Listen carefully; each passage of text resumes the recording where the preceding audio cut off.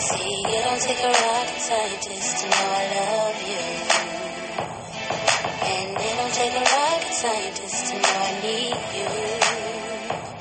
See, if you believe that you and me can change the world someday, and you believe me when I say I still love you. I still love you. I decided I still love you. I still love you. Hey everybody, and welcome back to another episode of Obsessible. So this is episode 4, and on this episode we're going to talk about my most loved shows and movies. These are the shows and movies that I have watched over and over again. They comprise my top 10 and in some cases my top 5 favorite shows and favorite films of all time, and they always seem to get me right.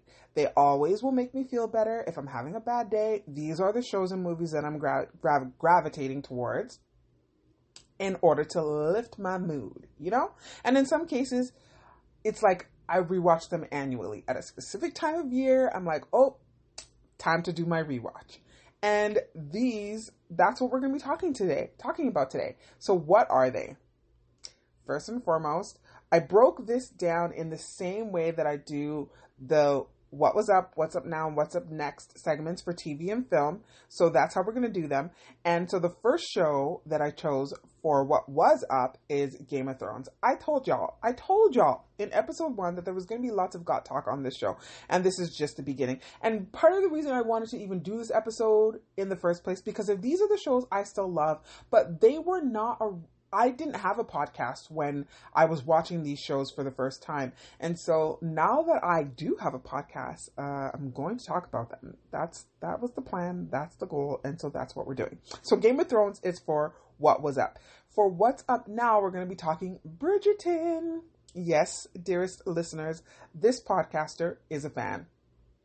And for What's Up Next, we're talking Outlander. We are currently in a droughtlander, but just because we're in a drought doesn't mean we can't talk about all the amazing things that make the show what it is, and why we love Claire and Jamie so much. So, why I love Claire and Jamie so much. You guys may not have seen it yet, but I suggest that you do. For movies, we're talking Lord of the Rings, Jurassic Park, and The Matrix. So this episode kind of has a little bit of everything: drama, sci-fi, and fantasy, but no shortage of action. There's lots and lots of action, and I really feel like there's a little bit of something for everyone, and I think we're going to have a good old time. So strap in. Now, if this is your first time here, thank you so much for listening. I'm your host, Nicole, but when you're listening to the Obsessible podcast, we're besties, and my besties call me Nikki, so feel free to do that. I'm so glad that you're here. Feel free, grab your snacks, grab yourself a drink, and feel free to talk back to the cast. I'll just be like, that's right, I know it. I'll pretend like I can hear you, and you can just pretend that those are the things you hear me saying back to you. This is Obsessible, and welcome. Oh, isn't that the one where the guy becomes limitless? Oh, isn't that the one where the guy becomes limitless? So you know when you hear that, that means we are jumping into the What Was Up, What's Up Now, and What's Up Next segment. And as I already told you, we're going to start like this.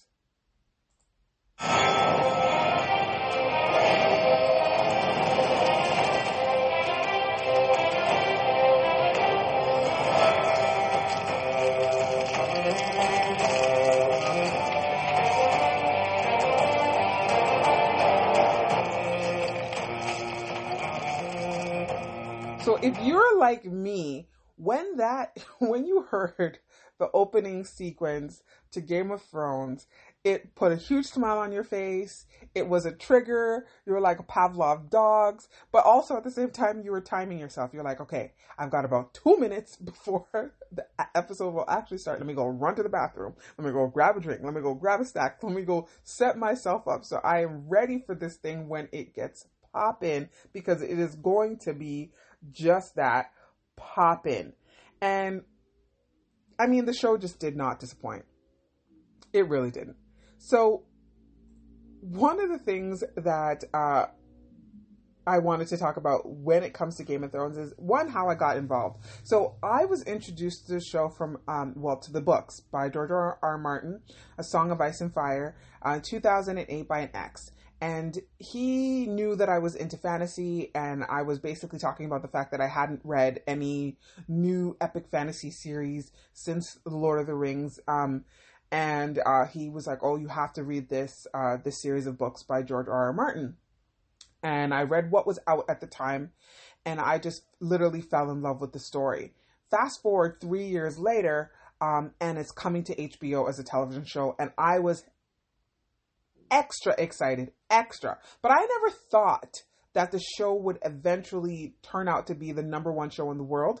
And I never thought that it was going to gain the level of respect and notoriety that it ended up gaining as a show for viewers around the world. So I didn't see any of that coming. But I am so glad it did, because it really introduced to the world and to Hollywood the fact that epic fantasy series had more than just a niche audience. And it's not just the audience that you're bringing in who are from the fandom of the books, but that you can create an audience from viewers who are just interested in the story. And if you tell great stories and you have amazing visual representation, then you'll be able to succeed and have something that people will watch and talk about for years and years and years to come. And that's what ended up happening with Game of Thrones. And it's also the reason why I love the show and what has kept me rewatching. They made a show that was grounded in character. They made a show that had you interested in the human elements of the story, but it was mixed so well with all the fantastical elements, the mythological and the magical elements, that the marriage was seamless. If you're not into fantasy and you're more into drama and action, it gave you that. But then you had these moments with fantasy and magic that really took the story to another level and reminded you that you're in this world that doesn't exist. Like none of this world does not exist. It's a whole new universe that was created. And for people who are not really who are not really into that, I think that the heavy character and heavy human aspects of the story really grounded it, and that's what really pulled you in as a viewer. I also love the fact that HBO just pumped more and more money into the show season after season. If you do a rewatch and you watch it from season 1 to season 8, you see how the production value goes up and up and up and up and up in each subsequent season, and by the point that we get to season 8, it is cinematic quality. It is some of the most beautiful scenes and cinematography and production design come out of this show as the show progresses from season 1 to season 8, and it is a beautiful thing to see. So one of the things that we used to do, my friends and some of my family, is we used to gather to watch the show. Like I would leave places. I'd be out doing things and just be like, oh no, I gotta go. Like I realized the time and be like, oh no, I gotta go. I gotta get home, or I gotta get to my cousin's house so we can watch games. And we missed one weekend, I think, of watching, and I literally was like, nah, I gotta get HBO because I can't do this. I cannot miss any live rewatches of this, live airings of the show. Like, I like to watch live and tweet live. That is my thing. And so I could not have to wait to watch it, find it streaming somewhere and then watch it. Oh no, that was not for me, child. I was like, nah, I gotta do this on my own. But spending that time with my friends and my family watching the show together was just so much fun, and was just became our thing. And even as we entered into the final season, we had a group chat with me and a bunch of my cousins, and we just talked about the show each episode as it happened. There's voice notes of me crying after the long night. And just because it was just such an amazing episode, I was just so overwhelmed. It was so emotional. And I was emotional about the fact that it was the final season, but yeah, it was just having that experience of watching with them was just so much fun. So I had been into the show and had been watching it, but didn't realize how much of a global success it had become until this moment when I was watching the Steve Harvey show, and one of the members in the audience turned to Steve and said, you're always giving people things, and you're always asking what people need and how you can be a help to them. But, has anyone ever asked you what you need and how they can help you? Like, I would like to ask you that question.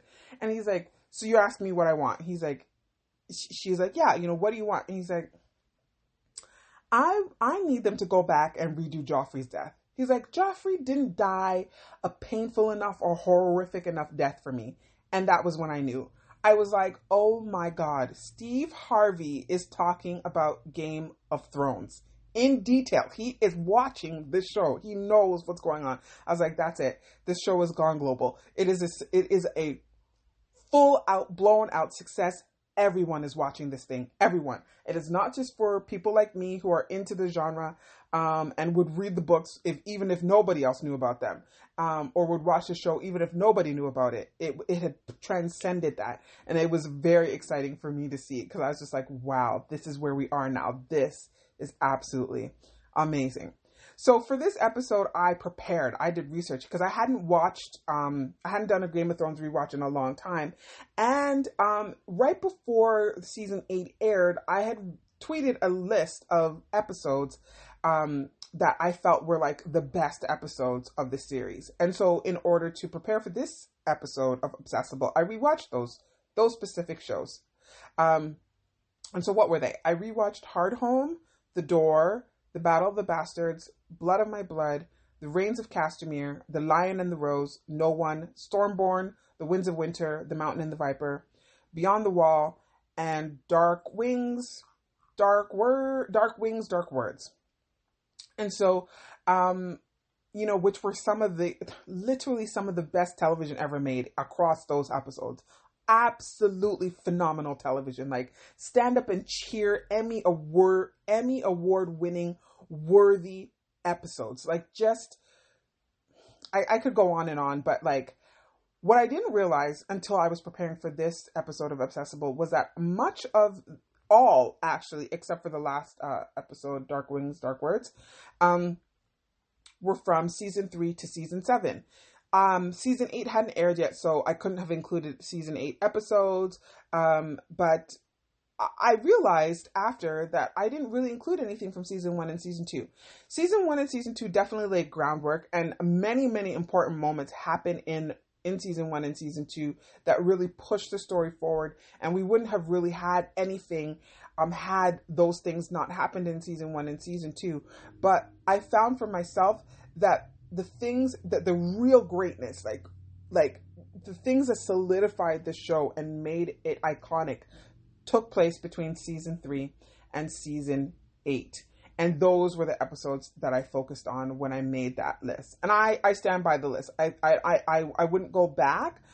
Maybe there are 1 or 2 episodes I would include from season 1 and season 2, but for the most part, I stand by that list. And preparing for this episode and rewatching those episodes really, really solidified the brilliance of the writing for those in my mind. So who are my favorite characters? Arya Stark, without a doubt. Arya is one of the best written characters in television history. Argue with your mammy, argue with the wall, fight with your peoples, don't fight with me. It is what it is. And I would really need somebody to really explain to me why she's not before I would even consider like hearing any dissenting arguments on that particular opinion, because that's how sick the writing of Arya Stark's character was. Her full circle development was a thing of beauty. It was something to behold, and entirely beautiful. My 2 favorite kills for her was Walder Frey and his sons. She made him eat them. Ooh, boy, that was satisfying. And how she took out the waif. Those 2 right there, like, I just want to stand up. I just wanted to stand up and cheer. Stand up and cheer. And then obviously what she does in season 8 in episode 3 when she takes out the Night King. And and how they set her up to do that. How they set her up to do that was brilliant. It was brilliant. It was brilliant. It was brilliant. It was brilliant. Did I mention it was brilliant? Oh my God. Who saw her coming? Nobody saw her coming until she flew through the air and we all collectively lost our minds. All of us did. I jumped off the bed and was squatting in front of the television and jumped back on the bed and then jumped back off the bed. Like, I lost my mind. Like, viscerally could not sit still when watching that happen because I couldn't believe it was real. Like, couldn't believe it. Like, did not, oh man, I'm right there. I'm like back there in the moment watching it happen all over again. So that's my Arya. Second favorite character, Jon Stark. Jon Snow, Jon Stark. Well, Jon Stark, Aegon Targaryen, whatever the heck you want to call him. But Jon Snow. He is probably my all-time favorite. And I just have a thing for people who understand the assignment. And he is one of those characters who's just committed to doing the right thing, no matter how it feels, no matter how hard it is. And he stays the course on that path. And Jon doesn't really make a lot of mistakes. We see people's reaction to the things he does. They seemingly believe that he's making mistakes. But in fact, Jon really isn't. He really isn't the character who makes a lot of mistakes. He underestimates people for sure, which could be considered a mistake. But in the end, no, I don't really I really don't see him that way. But I will say this. While I was doing the rewatch, and when I got to Beyond the Wall, which is episode 6 in season 7, there's a conversation that Beric Dondarrion's character and Love Beric, and Jon have as they're trudging through the snow heading towards the mountain where they discover the army of the dead, so they can bring back proof that the army exists, right? And Beric is they're basically talking about the Lord of Light and Beric's belief and the fact that he's been brought back. And he says, you're much like me. You're here to defend. You're here to support. You're here to take care of. And there's not going to be a lot of joy for you in this life. And the truth is, there hasn't been a lot of joy. He's had moments, but it's always fleeting. It never lasts because his duty always surpasses whatever joy he can take. He takes his moments when he can, but overall and for the most part, there is no joy to be had in Jon's life. And that is the truth. And he says that to him. And then Jon has this moment where he kind of accepts that truth accepts what Beric is saying to him to be true. And he says this: I am the shield that guards the realms of men. And here's the thing. That one statement basically sums up Jon to a T. This is who he is. He is not just a person who will guard the realms of men against evil, like mythological creatures like the Night King, but also he's the shield who will guard the realms of men against other men. And this is where his ability and his need to do the hard thing that's the right thing all the time really shines through. And that we should have known from that moment, from season 7, that no matter what happened next, Jon was going to do the right thing, and it was going to be the hard thing because he's constantly thinking about everybody else. And that's what makes him my favorite. That right there is what makes him my favorite. Then there's Mr. I Drink and I Know Things, Tyrion Lannister. Tyrion became my favorite, one of my favorites really quickly. And his choices between, hiring a sellsword to have his back, to killing Shay, to killing his father, to leaving, to being smuggled out and saved and heading east, and then choosing to find Daenerys, and how he didn't choose to find Daenerys, he was heading that way, but then he got kidnapped, so, it is what it is. But his ability to just think his way through things and talk his way out is actually really what endears me to him. And then honestly, at the heart of him, he's a kind person who's been dealt a cruel hand.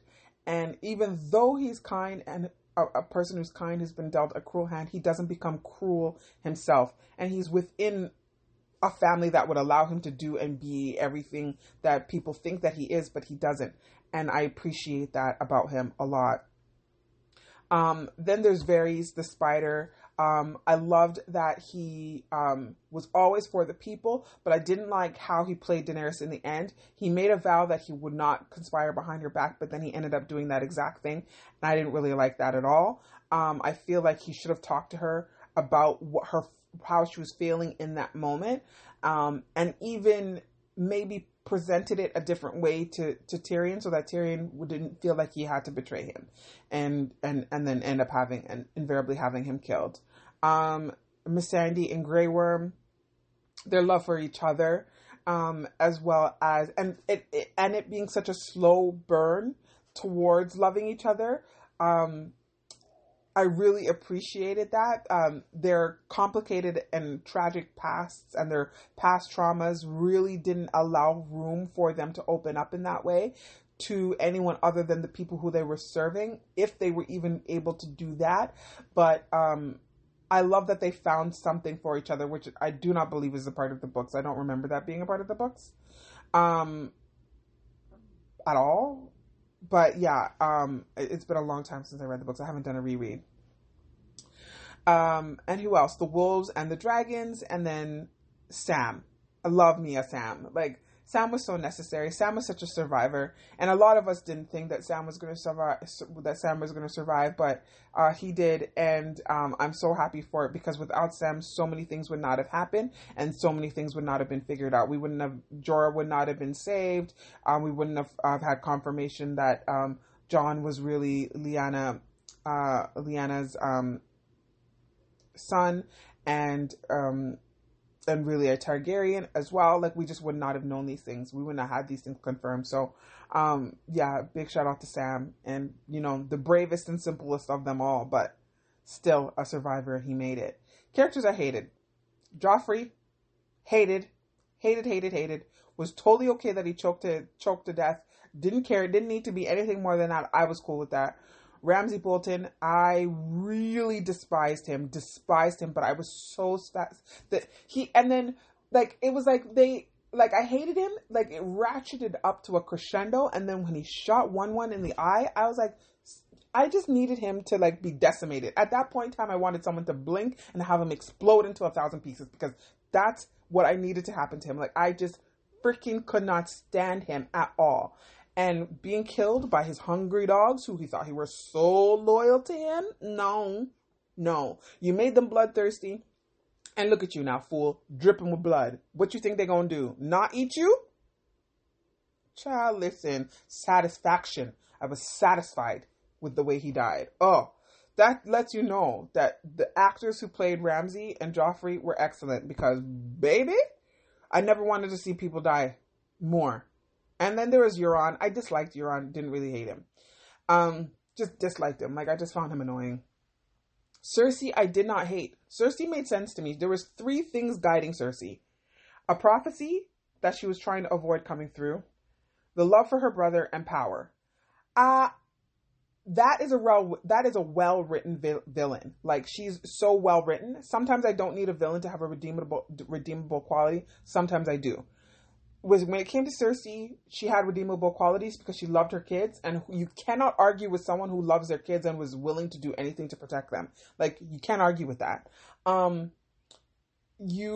She did horrible things. Like, I think the Sept of Baelor was probably the worst one. Like, there is nobody could have got me in front of Cersei after that. Like, the fact that when in season 7, when Daenerys has landed in Westeros, she has her armies, and people have gathered in King's Landing to listen to what Cersei has to say after she's been crowned queen. No, ma'am. Sorry. You killed the court, the entire court. So the people who gathered were what remained of the court. You killed almost damn near everybody no. I don't have nothing after that. I don't got nothing to hear you say. Like, I have nothing for you. I don't want to hear your voice. I got nothing. I would just disappear off the map, like, just gone. Yeah, out. Like, no. I would have found my way to Daenerys so fast, because, child, you blew up, and then just man, it's like destroy a monument like that and take out all those people, all those innocent people. Disgusting. Ruthless, man. Absolutely ruthless. And it's almost like in her trying to not have the prophecies come true, she everything she did forced the prophecies to come true. So it's like there wasn't anything she really could have done. Yeah, there really wasn't anything more that she really could have done there. But I didn't really hate Cersei. I totally understood her.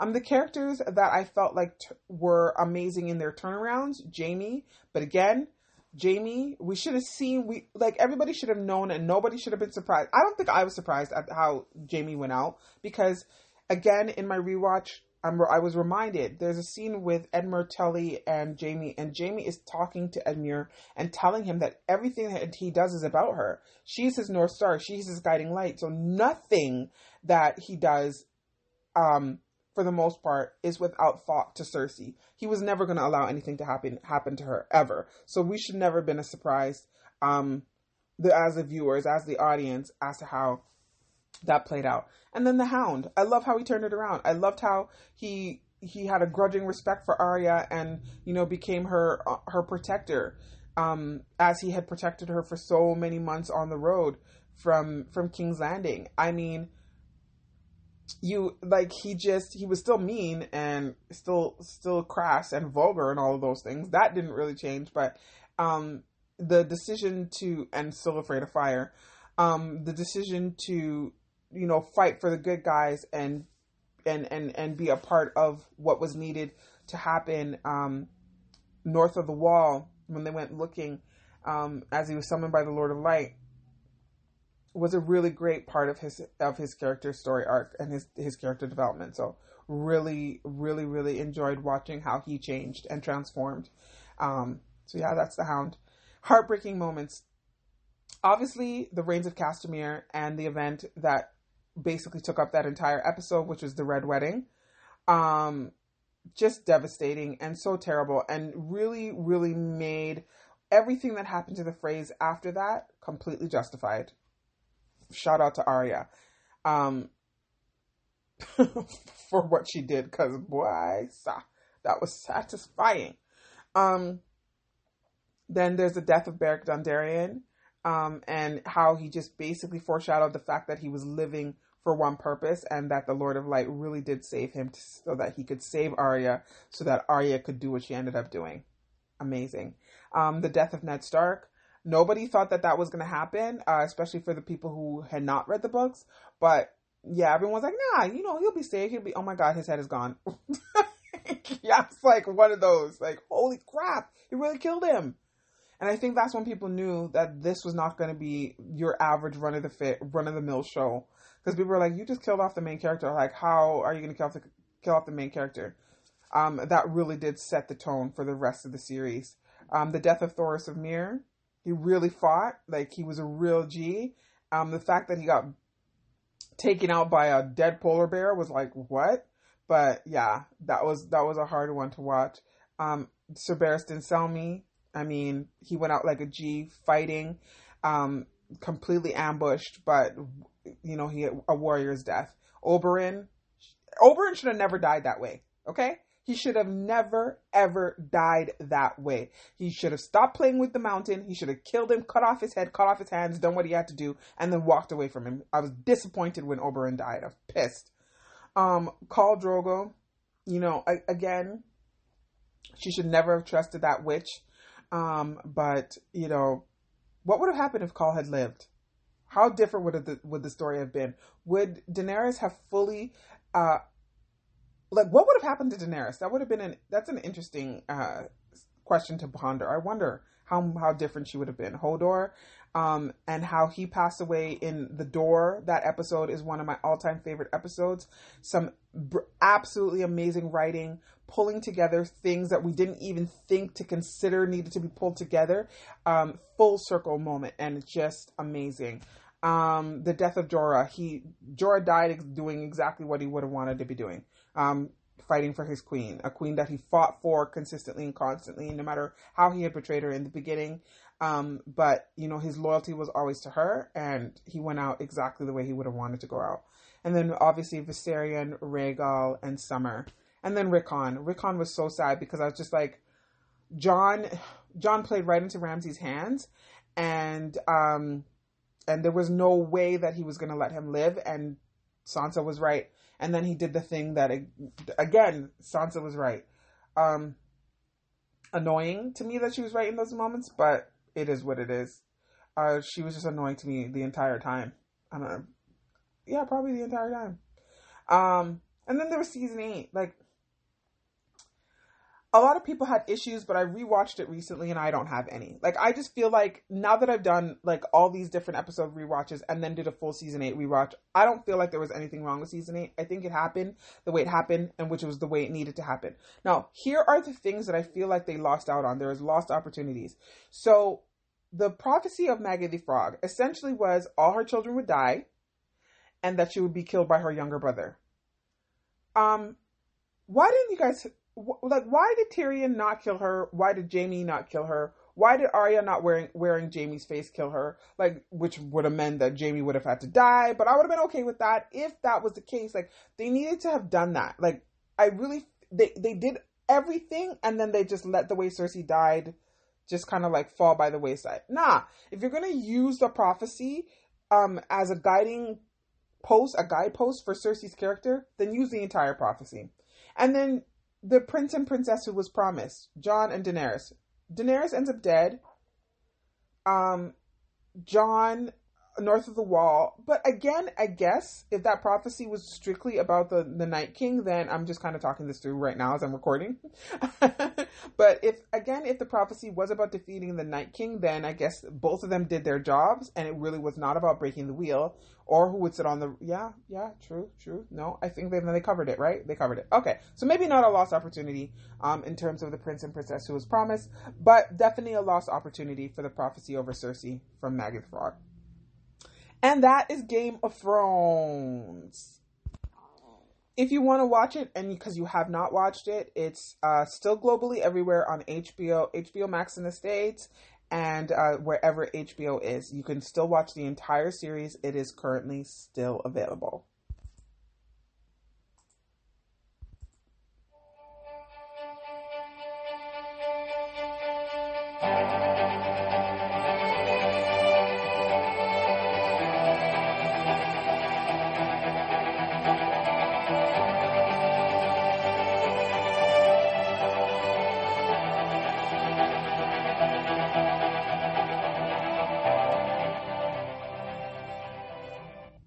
So for what's up now, we're talking Bridgerton. I mean, I'm such a goof that just hearing the opening of that show makes me smile. It just makes me smile. Every time I hear those strings start to play, I'm grinning. Even talking about it, have a full-on grin on my face. Oh my God, I love this show. It's irrational. How much I love this show. Oh my God, I love it. I love it. I love it. All right. Bridgerton. So I knew that this was coming before it came. I didn't know what it was about. I didn't know that it was a book adaptation. I didn't know anything. I just knew that it was a Shondaland production, and we stand Shondaland over here. So I was like, all right, Shonda Rhimes is doing a period piece for Netflix. I'm going to get into this. The last time she did something, a period piece, it was for ABC, and it ended up being canceled. I watched it, but it didn't. One of the things that they always say about writing is don't confuse the audience. And so I was confused in that how it was casted. That particular show that she had done for ABC was also colorblind casting, but in terms of how they set up the families, it didn't make sense. Now that has been done before in a way that was like, completely colorblind casting, and you have completely different races playing mother and father, and daughter and son. And the audience didn't mind, which was Brandy's and Whitney Houston's Cinderella. But I'm wondering if that's because it was a movie, and in TV, it typically, you're sitting with these characters longer. So I think that, you know, what you're watching does need to make more sense to you. And Bridgerton and its colorblind casting, or color conscious casting, was done right. It was done exceptionally well. So if you don't know, Bridgerton is based on a series of 8 novels by Julia Quinn. These are pure play romance novels, and there is one book for each child. There are 8 Bridgerton siblings. And so the Bridgerton family is the main focus of the books. Now, in season 1, the focus is on the love that Daphne is looking for, and her unwitting or unwilling love interest, and that is Simon, the Duke of Hastings. Simon Bassett, the Duke of Hastings. Now, here's the thing. The books are good. I ended up reading the books. The show is actually better than the book. Because it improves upon the book. So the book is really just focused, the books are all just focused mainly on the romance. So it's like the lead up to when the characters meet, and then it's all you're doing from that point forward is reading about how they end up getting together, and the things that are in their lives and how those things can get affected by this romance or non-romance. But so that's where the show improves upon the book, where there is now focus on other characters, and you're interested in more than just the two who are in a do they, don't they kind of situation. Now, what I loved about the show, and what kept me rewatching, is just the love story. Like, I just love the love story. The love story is what pulls me in every time. The character arcs for the first season are what pull me in. The how beautiful the show is what pulls me in. So the production design, the cinematography, costume, all of that is what pulls me in. The characterizations, the acting, the script. I love banter. There's such good banter in the show. Love it. And it's sexy. It's 110% sexy. So yes, it's romantic, but it's very, very sexy. And I didn't see that. I wasn't expecting that. But there is something that happens within the opening scenes with Anthony and his love interest, which is an opera singer, who also happens to be the actor, that particular actor who Anthony is in love with. I believe her name is Sienna. And that actor who plays Sienna is also the actor who Arya uses. Like, it's her face that Arya uses to kill the Frey family. So it's the same actor. I was like, oh my God. In my rewatch, that's when I discovered that. So I was like, oh my God, it's the same girl. Quite funny. But that happens a lot with shows like this. Lots of overlap with actors showing up in... She's also in a show called Poldark. So, yeah, in period pieces like this, you'll see them. You see actors show up all the time, repeatedly. So, like Tobias Menzies, who plays Edmure Tully, but also plays a character I absolutely hate in the next show that I'm going to talk about. So I'll get to that. But Tobias is in a bunch of different shows that are period pieces. And yeah, he's in even another show I watched called Rome. So he's in that as well. So yeah, you'll see actors show up repeatedly. But yeah, that's what kind of kept me rewatching. Like, I just absolutely loved it. And yeah, I was saying that it was sexy, and that kind of becomes very apparent in the very beginning, like off the bat. And I was literally like, oh, okay, now this is what this is going to be like. Okay, cool. But what made me, like, as I was watching, I had this moment of like, okay, I really like this. And that was when Violet, which is Lady Bridgerton, has it out with her son, Anthony. And she's basically saying to him, like, you're not doing what you need to do. She's standing up for Daphne, and she's calling him out on his BS. And I was like, okay, so this is not what I thought it was going to be. It's not going to be, these women are not necessarily going to be soft and apologetic and demure all the time. They're going to say what they need to say. They're going to put their, make their points known and their feelings known. And I appreciated that. So, which in a lot of other period pieces, you'll find that the women are not as outgoing and they're not as talkative.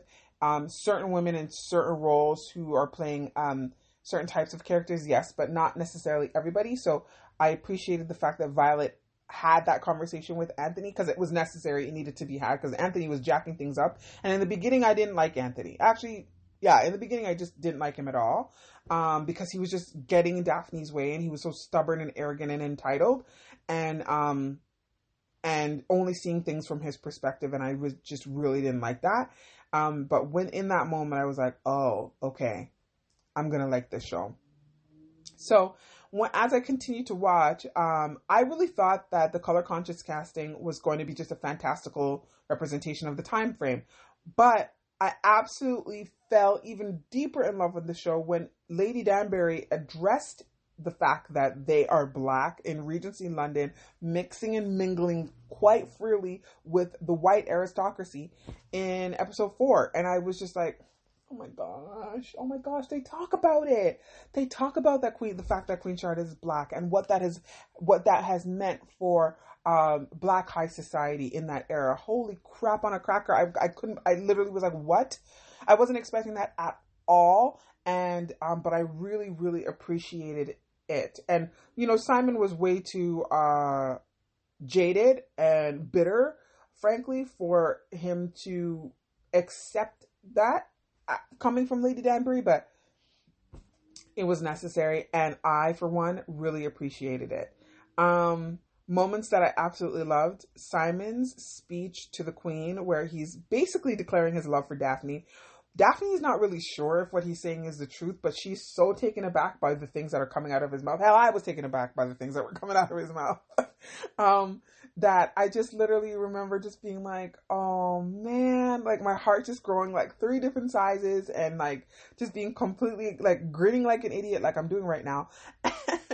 And just like completely falling in love with Simon in that moment. Like I just loved him. And Regé-Jean Page just did such a great job in the role. And in that moment, I just loved it. So let me talk about someone I did not like. Penelope. In the books, I love Penelope. In the show, I don't like Penelope. And that is because Penelope does something that I just found so hypocritical. She is aware of everything that's going on with Marina Thompson right from the very beginning. And it's not until Marina starts basically gunning for Colin that she all of a sudden now takes an issue because we know that she has feelings for Colin.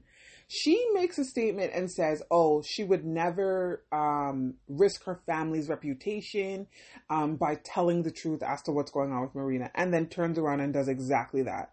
I wanted to punch the TV so hard. Like, I just was like, this, and at this point, Colin doesn't even know that Penelope exists. Like, that's his homie, that's his sister's best friend, that's the way he sees her, and he doesn't see her as he sees Marina, as a woman who says this to Penelope. Doesn't matter, it goes over Penelope's head anyway, and she basically destroys her own family as a result. And basically helps her father along into the grave. Like, I was so annoyed by that. I was so deeply annoyed. And that was really the clue that broke the camel's back. And that's how I basically figured out who Lady Whistledown was. Because nobody else, I was like, okay, nobody else knows. Like, people know, but nobody else knows. And, like, who would have told Lady Whistledown? Knowing full well that it would have, the blowback that would happen on the Featheringtons as a result. So one of the things that's unique about the show is that they have incorporated storylines from other books. So, which is the Marina Thompson storyline. So Marina is actually, and then they changed some things, right? And we know that this happens when you adapt a book to film or adapt a book to TV, that these types of things happen. But one of the things that is a fun fact is that Marina Thompson is actually a distant cousin of the Bridgertons, not the Featheringtons in the book. So bringing Marina in as a cousin of the Featheringtons was an interesting choice because that actually directly affects Eloise's storyline. So I'm just interested in seeing how that's going to play out in the coming seasons and how it will ultimately affect how they tell Eloise's story. So that's going to be interesting as well. And in the books, Penelope loses weight, so that's going to be another interesting thing how they play that out. Like, are they going to make her do that or they're not? Like, I don't think they will.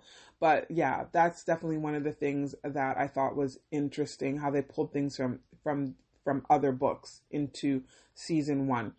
So just to let you guys know, I actually did read the books. I read all of them. 7 of the 8. I'm on book 8 right now, and I definitely, would recommend that you read the books. If you really enjoyed the show, read the books. And they're quick reads, less than 400 pages, super fast. Like, it takes me just a couple of days to get through them. It takes me longer to get through this because I'm not spending as much time reading, but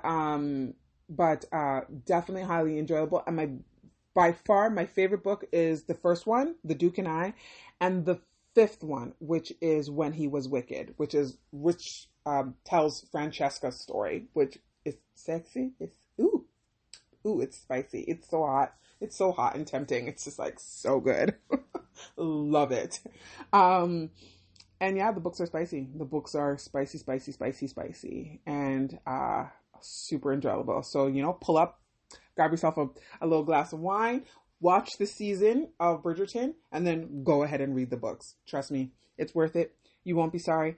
And I mean, I've said this before, but I've watched the first season of Bridgerton 5 times. Like, it just makes me happy. I told you that the opening puts a stupid grin on my face. Like, you have to understand. I love this show. And like I said, every time I hear those strings start to play, I just grin like an idiot. Yeah. So that's the second show. That was What Was Up, and that was all about Bridgerton on Netflix globally. You can see it everywhere. Yeah. Sing me a song of a lass that is gone. Say, could that lass be I? Mary of soul, she sailed on a day over the sea to sky. Billow and breeze, islands and seas. So, for what's up next, I chose Outlander. Another theme song opening that just, puts a stupid giddy smile on my face. And that is the opening from season 1. The opening changes a little bit every single season. And there are currently 5 seasons available of the show, which is a Starz original program. So I was introduced to Outlander by a colleague who was just talking about it randomly. We were out one night after work, and she was actually talking to somebody else about the show, and I was like, wait, what are you guys talking about? And then they started to explain it, and I was like, that sounds like something I would absolutely love to watch. They're like, you definitely have to watch it. It's so good. And I just randomly one day was like, okay, it's on Netflix. Let me decide. And this was when I started watching it when season 3 was airing. So season 1 and 2 were available on Netflix at the time. And so I just decided I was going to, jump in and start watching it. And that was it. I was hooked. So the show starts with, by introducing us to the characters Claire, who was played by Catriona Balfe, and oh my goodness, what is his first name? Frank Randall. So Claire and Frank are basically on a second honeymoon in the Highlands of Scotland, And Frank is kind of like a, academic type, and he basically wants to visit all of these places and really get an understanding of the mythology and beliefs of the Scottish people. And this is where we find problems, because as they are in this discovery, they head up to a circle, an area, like a sacred area where pagans worship and do these rituals. And as they are watching this ritual early one morning, actually, Claire realizes that she can hear something, and that ends up being the reason for her fall back into time. So she touches these stones, and she discovers that she can travel in time, and that is basically what happens, and that's how it's introduced. So that's how we're introduced to the story. So essentially, Claire is from the 1940s. She falls back into time by touching this stone wall or stone outcropping in the Highlands of Scotland, and falls back 200 years, and then is immediately accosted because Scotland is in the middle of a rebellion against the current king, and the English army, the Redcoats, have taken up residence within Scottish borders, and there is a much dissension amongst the people, and very little trust of the English. So she's English, and now she is in 1700s Scotland, and it's a terrible time. So that's basically how I was introduced to the show, and that's how the show introduces us to its characters. So the main characters are Jamie, played by Sam Heughan, Jamie Fraser, Claire Randall, played by Catriona Balfe. There's Murtagh, Ian. These are my favorite characters, like, absolutely. Murtagh, Ian, Jenny, who is Jamie's sister, played by Laura Donnelly. Laura Donnelly is also in a show airing on HBO right now called The Nevers. And then obviously, our little French frog, Fergus. Just absolutely love Fergus.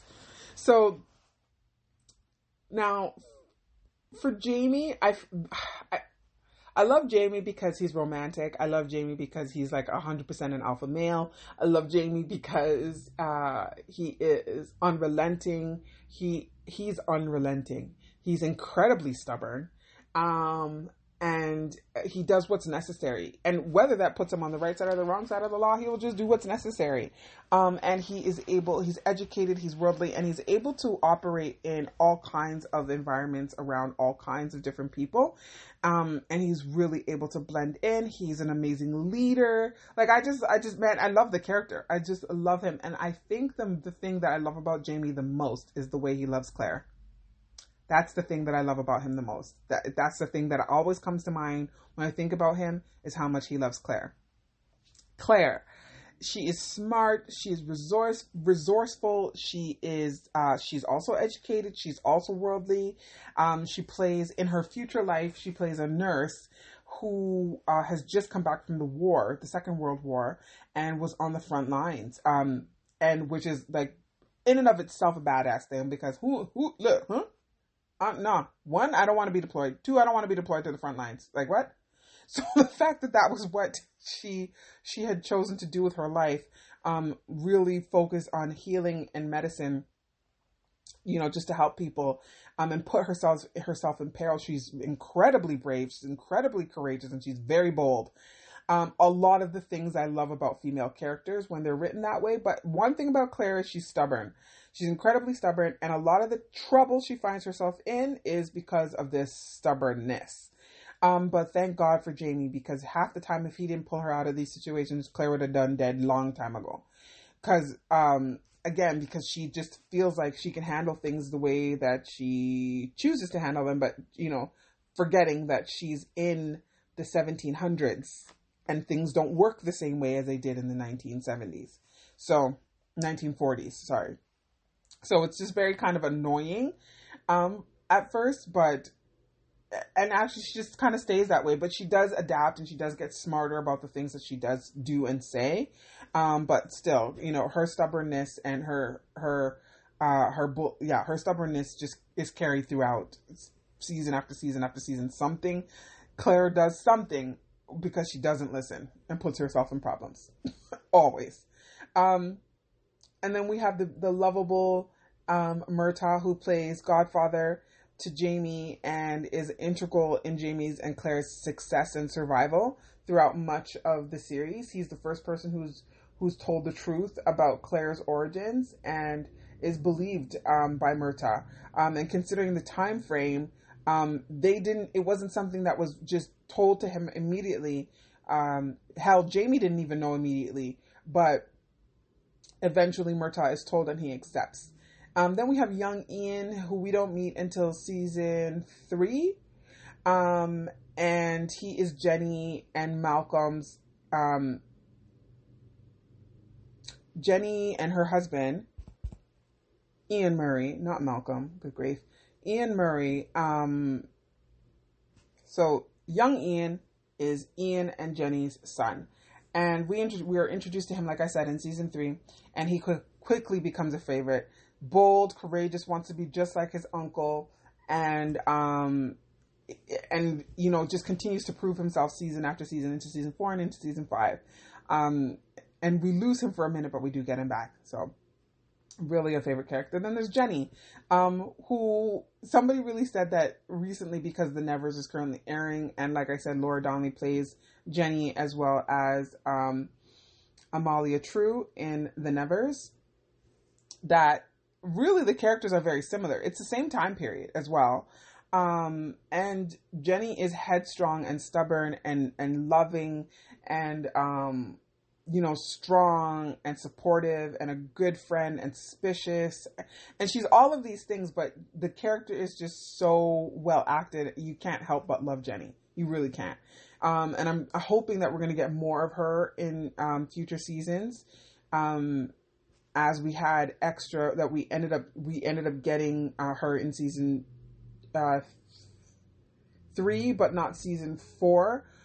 We got Ian, but we didn't get Jenny. So I'm hoping Ian Senior. So I'm hoping we get Jenny again. I don't think that's going to happen, but it would be nice. And then finally, my little muffin, Fergus, who we meet in season 2 and who just becomes a part of the family, adopted as a Frasier and raised basically from the moment that they meet him, that Jamie meets him first in Paris, France, and then takes him under his wing and just cares for him and loves him throughout his life until adulthood. And I just absolutely love me some Fergus. So most hated characters. Now, baby, we meet this character in episode 1, and immediately I'm like, oh gosh. This character is played by Tobias Menzies. So Tobias has the role of the job, I should say, of playing 2 characters. And that is Blackjack Randall and Frank Randall. Now, the character we like is Frank Randall. The character we hate is Blackjack Randall, Frank's ancestor. And Blackjack Randall is a despicable character. Despicable. And only one redeeming quality is that he loved his brother. But outside of that, there's nothing good about that man. Nothing. And he does terrible things, especially to Jamie. As a result, he does them to Claire. But I mean, so much so that a lot of that horribleness that he does to Jamie, I can't watch. I actually have never watched. I've watched the series many times from start to finish, and I continually will skip through that episode because I can't. The rage, it makes me so mad.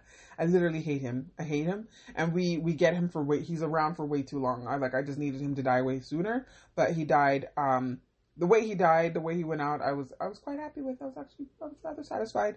I was rather satisfied with it, but yeah, I hated him. Leary. Ugh. What a trollop. What an idiot. What a delusional fool. Oh my gosh. Basically we're introduced to Leary when Claire arrives and is basically taken under the wing of of the Mackenzie clan after basically being saved by them when she first arrives in that time period. So that's when we meet Leary. We come to find out that Leary has this crush on Jamie. They kind of smooch a little bit, but then due to circumstances that nobody could have seen coming, Jamie ends up marrying Claire to save Claire's life. Leary finds out about this and somehow believes that Jamie was hers and that Claire stole him. And that perpetuates everything that she does going forward. And it is terrible. And I hate her. I like literally cannot stand her. She's all the things that I don't like about female characters and women in real life. Like just delusional, like completely, like you made up your relationship. It didn't exist. The man never wanted you. He never made you any promises. So all of a sudden I'm your enemy when I'm falling into a situation I didn't even want for myself. Like, come on, like get a grip. Oh, God, oh Lord. And then to do what she basically set Claire up to die, like to die, murder a person over this. What? Seriously? Like, nah, I just like written off. No redeemable qualities. Except for her kids. Her kids are the best part of her. And those are facts, period. Another villain that was introduced, Stephen Bonnet. Never really disliked Stephen. I just found him annoying. Another delusional character as well, wanting more for himself than he really, really was. Like, he's just terrible. And he did despicable things. But other than that, I could care less. The Browns, same thing. Like, even though towards the end, of season 5, at the end of season 5, everything that happened with the Browns was heartbreaking and horrible. But Jamie, like a boss, handled it like he always does, like a boss. Marcelly, who actually ends up, just to let you know, Marcelly is Leary's daughter who ends up marrying Fergus. Marcelly we don't like at first either, but Marcelly grows and becomes and evolves and sees things for what they actually are, not for what her foolish mama told her they were. And just basically like does what she has to do with regards to the Browns, and I am not mad at it. She really, G's up on them, and I for one appreciate it. Okay, so some of my favorite moments. I only have a favorite, this is my favorite Jamie moment. I couldn't think of a favorite Claire moment, so I'm just gonna stick to Jamie. So my favorite Jamie moment is after he basically saves Claire because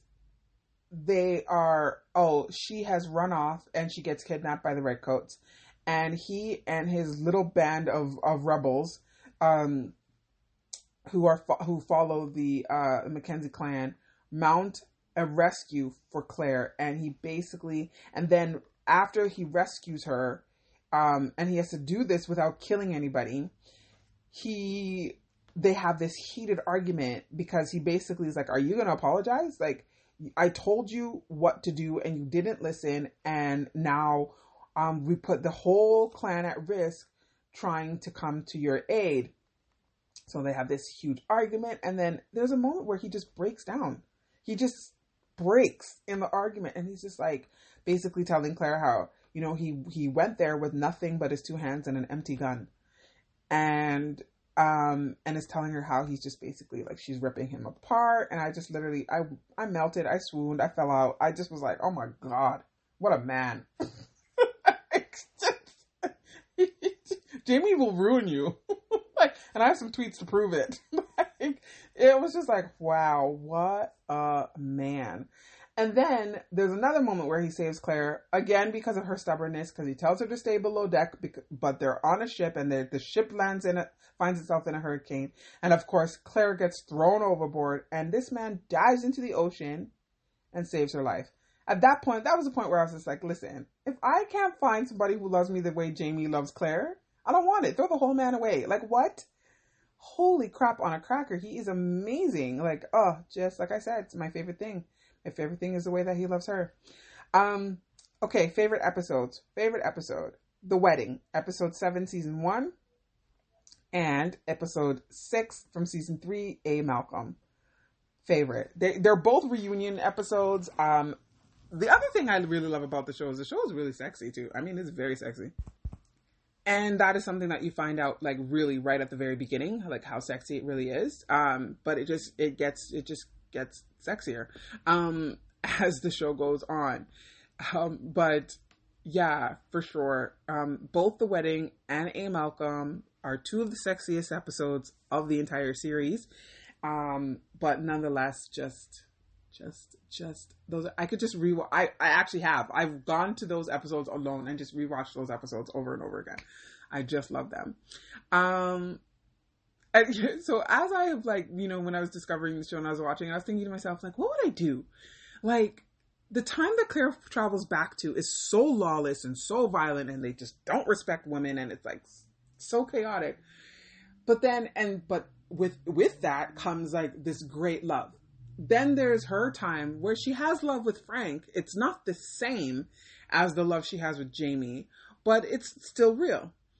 What would I do where there's safety, you know, more safety? You know, women are not necessarily where they are now, but I mean, what would you do? I don't know. It's so hard. It's so hard. I don't know.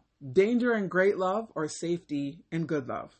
I mean, that's the question. That's the choice, really. But yeah, so that was Outlander. And that is what's up now, and what's up next for TV for my favorite shows. So for what was up, what's up now, and what's up next for movies. This segment is not going to be as long as a TV segment. But oh man, these are like I said, part of my top 10 all-time film series, like ever. I don't know if anything's going to come in and really replace that. These movies in that, I don't see it happening. But I mean, there's so much, right? And content keeps coming, so who knows? But I'm starting off for what was up with Lord of the Rings. Like, Lord of the Rings, I was already into fantasy. I was already reading fantasy, but Lord of the Rings really kind of took it to the next level for me. Simply because the world was so massive that Tolkien built. And I was so just in love with the hero story, it's a typical bar none hero story. But the other thing that I really loved about Tolkien was that he was a believer. And he didn't even necessarily think that he was going to finish his book, but it was through the encouragement of the Inklings, which is his circle of writers that also included C.S. Lewis, who you'll know as the writer of the Chronicles of Narnia series of books, encouraged him to finish it. And I know so many other people in the world are so happy that he did, because the story is absolutely phenomenal. When I was introduced to Lord of the Rings, it was during the production of the actual films. They were in production in New Zealand at the time. I was fully grown and never had to read them in school, so I wasn't even aware that they existed. And so I had a colleague who was telling me that we were talking about movies and the love of movies and the types of things that I like to see. And she was telling me, oh my God, then you have to see the production stills from the Lord of the Rings. And I was like, I don't even know what that is. And she was like, what? You know, Tolkien? I was like, no. She's like, The Hobbit? I'm like, no. She's like, you never had to read those in school? I'm like, no. This girl was spazzing. Like, she literally was like, what? And it's so funny because now that is the way I react when people tell me that they've never seen the books. Never seen the movies. Read the books? Nah. But seen the movies? What? And so after she showed me the pictures, I was like, I'm in. And I went back to school and ended up borrowing the books from the library, and carried them everywhere. I read them constantly until I finished them. And I'm talking, these are massive, massive books. The story is huge, way bigger than what we get in the film. But, nonetheless, they did a wonderful job adapting the books to film. Always will respect Peter Jackson and his work for what he did, and especially the way he filmed the series, because he filmed them all at the same time, which was something that typically for trilogies was not being done and had not been done up until that point. So, one of the interesting things, or one of my favorite moments from these movies, is when I watched the first film. It was out in theaters, and I went to go see it. It was date night, and there's a moment in the first film where we lose Gandalf, and it's a part of Gandalf's transition from Gandalf the White, from Gandalf the Grey to Gandalf the White, and he's fighting the Balrog, and I know what's going to happen, and I'm there, and I'm prepping myself emotionally, and he falls, and I bawl. I just weep. I just cry. I just cry because I'm just like, oh my God. But it was so well done. Like, just, oh man, that last moment right before he lets go. Oh, even to this day, like, I've seen it so many times. I read the books. I saw it so many times, but I still cry. Like, it gets me every single time. And I love it. I'm never going to get enough of it. And then I thought it was so interesting when I heard Gollum's voice for the first time. I was like, oh my God, that's exactly how he sounded in my head. Like, I just was like, whoa. And Andy Serkis as Gollum, Smeagol, brilliant.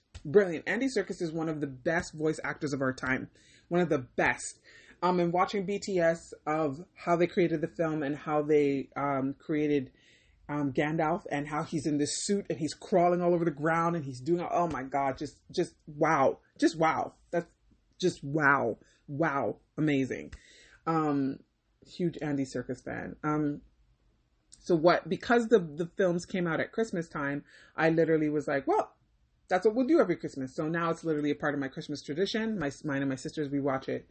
We rewatch The Lord of the Rings every single Christmas. And I thought I was going to never get more from this world, but then we ended up getting the Hobbit, which I loved. And then now also the books are being adapted to TV. We're going to get 5 seasons for sure, because Amazon pumped money into this bad boy. And so we have Lord of the Rings coming to TV, but it's not going to be in the Third Age, where the time frame of the books that have already been, like, the movie adaptation was, but it's going to be from like thousands of years in the past. So that's going to be interesting. Same world, same universe, but just a different time. So yeah, that's Lord of the Rings. Always makes me feel better. Always. And I watch it annually. So you can imagine the films have been out for many, many years, and I've rewatched them every single year since they've come out. So you can do the math. You know how many rewatches that is. And that's just when I'm not deciding to randomly rewatch it during the year, not at Christmas. Okay, so then there is this Jurassic Park by Michael Crichton. I read the book first. Clearly this is a theme here. I'd be reading these books. And I was actually super surprised when I read the book at how sciencey it was, and how like completely, dependent upon the technology and the science of it all that was in it. And I was very surprised about that. But fun fact, so Michael Crichton also wrote and directed Westworld, which was that movie. The original Westworld came out in 1973, and there was a follow-up called Future World, but he didn't write or direct that one. That came out in 1976. So if you're aware, Michael Crichton also wrote Jurassic Park. Jurassic Park itself was directed by Steven Spielberg, but the Westworld film is what the hit HBO show Westworld is based off of. So I thought that was really cool when I found that out, and super randomly was like channel surfing one day, and then I saw Westworld, and I was like, what? And I was like, realized it was a movie, and I was like, I did not even know. So I watched it, and I thought, oh my gosh, this is so cool. Because I actually was also in the process of doing a Westworld rewatch, which I actually think was at the beginning of this whole pandemic, like last year. And I was like, oh, might as well watch this because I didn't finish it. So that's what I was doing. And while that was all happening, I ended up watching the movie. So I thought that was really, really, really interesting. But I remember sitting in the theater watching Jurassic Park and being completely blown away by the graphics. Like, I was like, this is where we are now. Like, watching, it was one of the first dinosaurs that we see on film, really long neck, whatever the heck that one thing's called, but it was walking and the camera is following it walking almost at your eye level. So what you're seeing is basically the muscle moving beneath the skin moving, all that. And I was just like, what? And it looks so real that I was like, oh my God, this is where we are. This is where we are. And I was just so amazed by how far the technology had come for movie making. And then on top of it, the story was excellent. It was such a fun time. It was scary, but I love creature features, by the way. So this was just right up my alley. It gave me everything that I wanted. It was nerdy. It was fantastical. It was well acted. The characters were amazing. The peril that the characters were in was amazing. It was just a really excellent film. And was probably number one in my top 10 list for years and years after that. But, yeah, but there's always something I think about when I think about Jurassic Park. If it existed, would you go? Like, would you go to the park? I know for damn sure I would not. I would not be going to that park. I would watch videos. I'd be like, that is so freaking cool, but I'm going nowhere near that park. And one of the two worst things that they could ever did, if I had to really think about this, is create dinosaurs that can fly and dinosaurs that can swim. There is a lot of water on this planet, and the air. Like, no, we don't need, no swimming dinosaurs, no flying dinosaurs. If they can't get off the island, they can't get off the island. But a swimming dinosaur could, and a flying dinosaur could. So how about no? We don't go anywhere near Jurassic Park. I'm so excited for the extension of this universe, and they keep making more movies. And I was really, really happy when I heard that they were making a Jurassic World. And it was such a callback to the original films. It was so well done. It's probably, outside of the first, Jurassic World is my second favorite in the series. And I'm looking forward to seeing what is going to happen now that the dinosaurs are out in the world. They're no longer on an island. Nobody is safe. Pee with your eyes open and not in the middle of the night, because you never know what could swimming up from your toilet. I'm just saying. So for what's up next, we're going to talk about my final series of film, like, favorites, one of my all-time favorite series, as again, another one, The Matrix. So this is a spec, and there is no property that, no source material for these films. But the Wachowskis did take this script from another writer. And that woman, the woman who originally wrote the script, sued and won. And it was a disgusting amount of money that they had to settle. So basically they stole the story and made it famous. I didn't know that at the time. The Matrix came out and I had no interest in seeing it. I didn't even know what it was. And I don't even know how much promotion was put into it, but I just remember knowing about it, but having no interest in seeing it until I heard somebody in the CAF talking about it, and they were just going off like how sick the movie was and all of this stuff. And I was like, huh. So based on what she was saying, I was like, okay, I'm going to go see this. Blew my mind. I immediately was obsessed and needed to know absolutely everything about everything. I was researching, I was reading articles, I was having conversation, I was talking about meaning, I was talking about, oh my gosh, like literally I wrote quotes from, like I could quote The Matrix. I could actually quote all of these films. But like seriously, like just became obsessed. And this became like a thing to watch. Like I needed to see every film, watched all of them in the theaters. I love the fact that Hugo Weaving was Smith in The Matrix, but also was Elrond in The Lord of the Rings. So that was a tie-in for me. And I'm super excited about the fact that they're making a fourth film. I don't know what that's going to look like. It's pretty hush-hush and it's at the very beginning stages, but The Matrix and all three films were just like, I loved Carrie-Anne Moss. I loved Lawrence Fishburne. Loved Keanu Reeves. Loved. There's nothing I don't like about those movies. Literally nothing I don't like about it. And, before streaming, and whenever it was on TV, I would rewatch. every single time. This is another series that I can't, I'm in the multiple digits, like double digits at this point in terms of rewatches. And yeah, because like I said, if my mood is foul, these are the movies and shows that are definitely going to be pull me out of my head and get me into an immersive experience and really help me suspend my belief and shut out reality and fantasize for a little bit. But just absolutely amazing.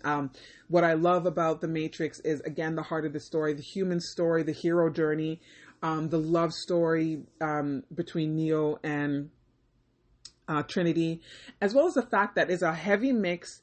The action. I love the action in the films, like the heavy mix of kung fu and karate, with, just good old fashioned gun battles. Like what did you just, oh my gosh. And then obviously the whole science fiction, setting and theme behind it. Just absolutely epic storytelling, epic world building.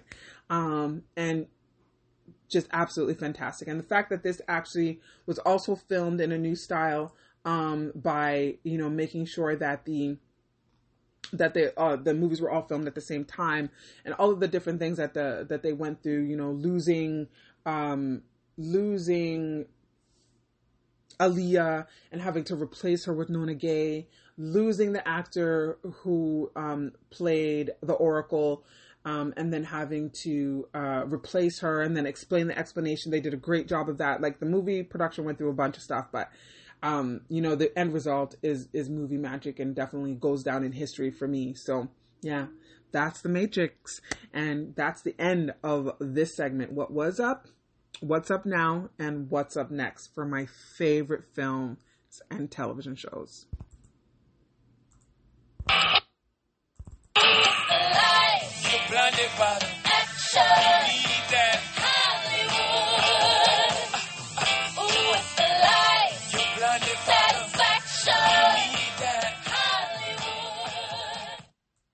Yes. So you know what segment this is. It's what's happening in Hollywood. And I'm just going to update you on all the things that are going on with the series that I was just talking about, because there's more, right? There's more to love with the things that I already love. So I already talked about this. There is Lord of the Rings coming to TV. It's currently in production in New Zealand, and we are promised 5 seasons. I believe that we're going to get those seasons, the first season next year in 2022. Then we have, for Game of Thrones, we have, in that universe, we knew that there were multiple shows that were going to be set within this universe that were coming. And the first one is called The House of the Dragon, and we have got production stills, people. So recently, they released the cast in costume to showcase what is happening in the production. And that was definitely a sight to see. I absolutely loved it, and it did amp up the excitement. We're going to be getting a lot of fantasy-based epic adventures coming. And again, we really have to attribute that to the success of Game of Thrones. So the fact that so many other networks are banking on these types of programs says a lot, and I, for one, could not be happier. Then we have Bridgerton. So right coming off the heels of the success of the first season, the first heartbreak came when, well, the only heartbreak I could say, is when they announced that Regé Jean Page was going to be departing the show. So he had actually only signed on for 1 season. I did a quick take about this before the podcast officially aired. I knew that this was happening, or I had heard that this was happening and talked about it in a really quick segment release that I did for the podcast to promote it. And he had only signed on for 1 season. And so he will not be coming back in season 2, but we will be getting Daphne, played by Phoebe Dynevor. So bye-bye, Regé. We loved you, and you will live on until we see you again, which I really feel like we will. There have been season 2 cast announcements. So season 2 is going to focus on Anthony Bridgerton and his looking for a Viscountess. And he finds her. And her name is Kate Sharma. And it is absolutely one of the better love stories in the series. And it's going to be interesting to see how Kate and Anthony get together. as well as all the other drama that's going to ensue, because we know that we're going to get some new characters as well. So that's going to be very interesting. They are currently shooting season 2. It's currently in production and is super fun and has already been renewed to season 4. And then finally, in terms of Bridgerton, there's going to be a spin-off show that focuses on the lives of Violet Bridgerton, Queen Charlotte, and Lady Danbury as their younger selves. And that's going to be written by Shonda Rhimes, also coming to Netflix. So look out for that. We'll probably get Bridgerton next year as well. So there's going to be a lot of great television coming out next year. In terms of Outlander, production on season 6 has already started and it's currently being shot in Scotland and has already been renewed for season 7. Season 6 is going to be based off of the book A Breath of Snow and Ashes, and they have already pulled in elements from that book into season 5. For example, us getting Ian back, and then the horrible attack on Claire at the end of season 5 by the Browns. We're going to see increased storylines for Lizzie, who is Brianna's faithful companion, who followed her there from Scotland. We're going to see more for Lizzie. We're going to see Claire really start to get over the things that happened to her at the end of season 5, which was, unimaginable. We're also going to see Brianna starting to really emerge as the engineer that she is, and she's going to start to invent some more things. And then, we're going to see that the United States of America, prior to them being the United States of America, continue to march towards a revolutionary war. We're going to get new antagonists introduced in the Christies, basically the head of the Christie family, who is a former inmate of Ardsmuir Jail, which is where Jamie was imprisoned before he was reunited with Claire and before they came to the U.S. So there is going to be dissension on Fraser's Ridge, and that's what their whole aim is, to sow dissension. And then we have, like I said, a 4th Matrix movie coming, and then another Jurassic Park or Jurassic World film coming, kind of showing what happens now that the animals are in the world.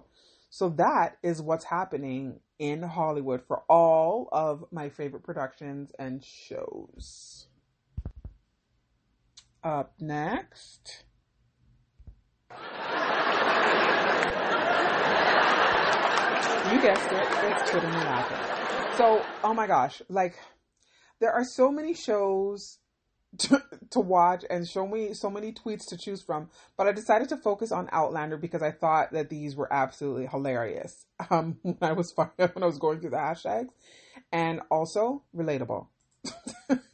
So we have Lo Whistler, who tweeted, "Okay, at Sam Hewen.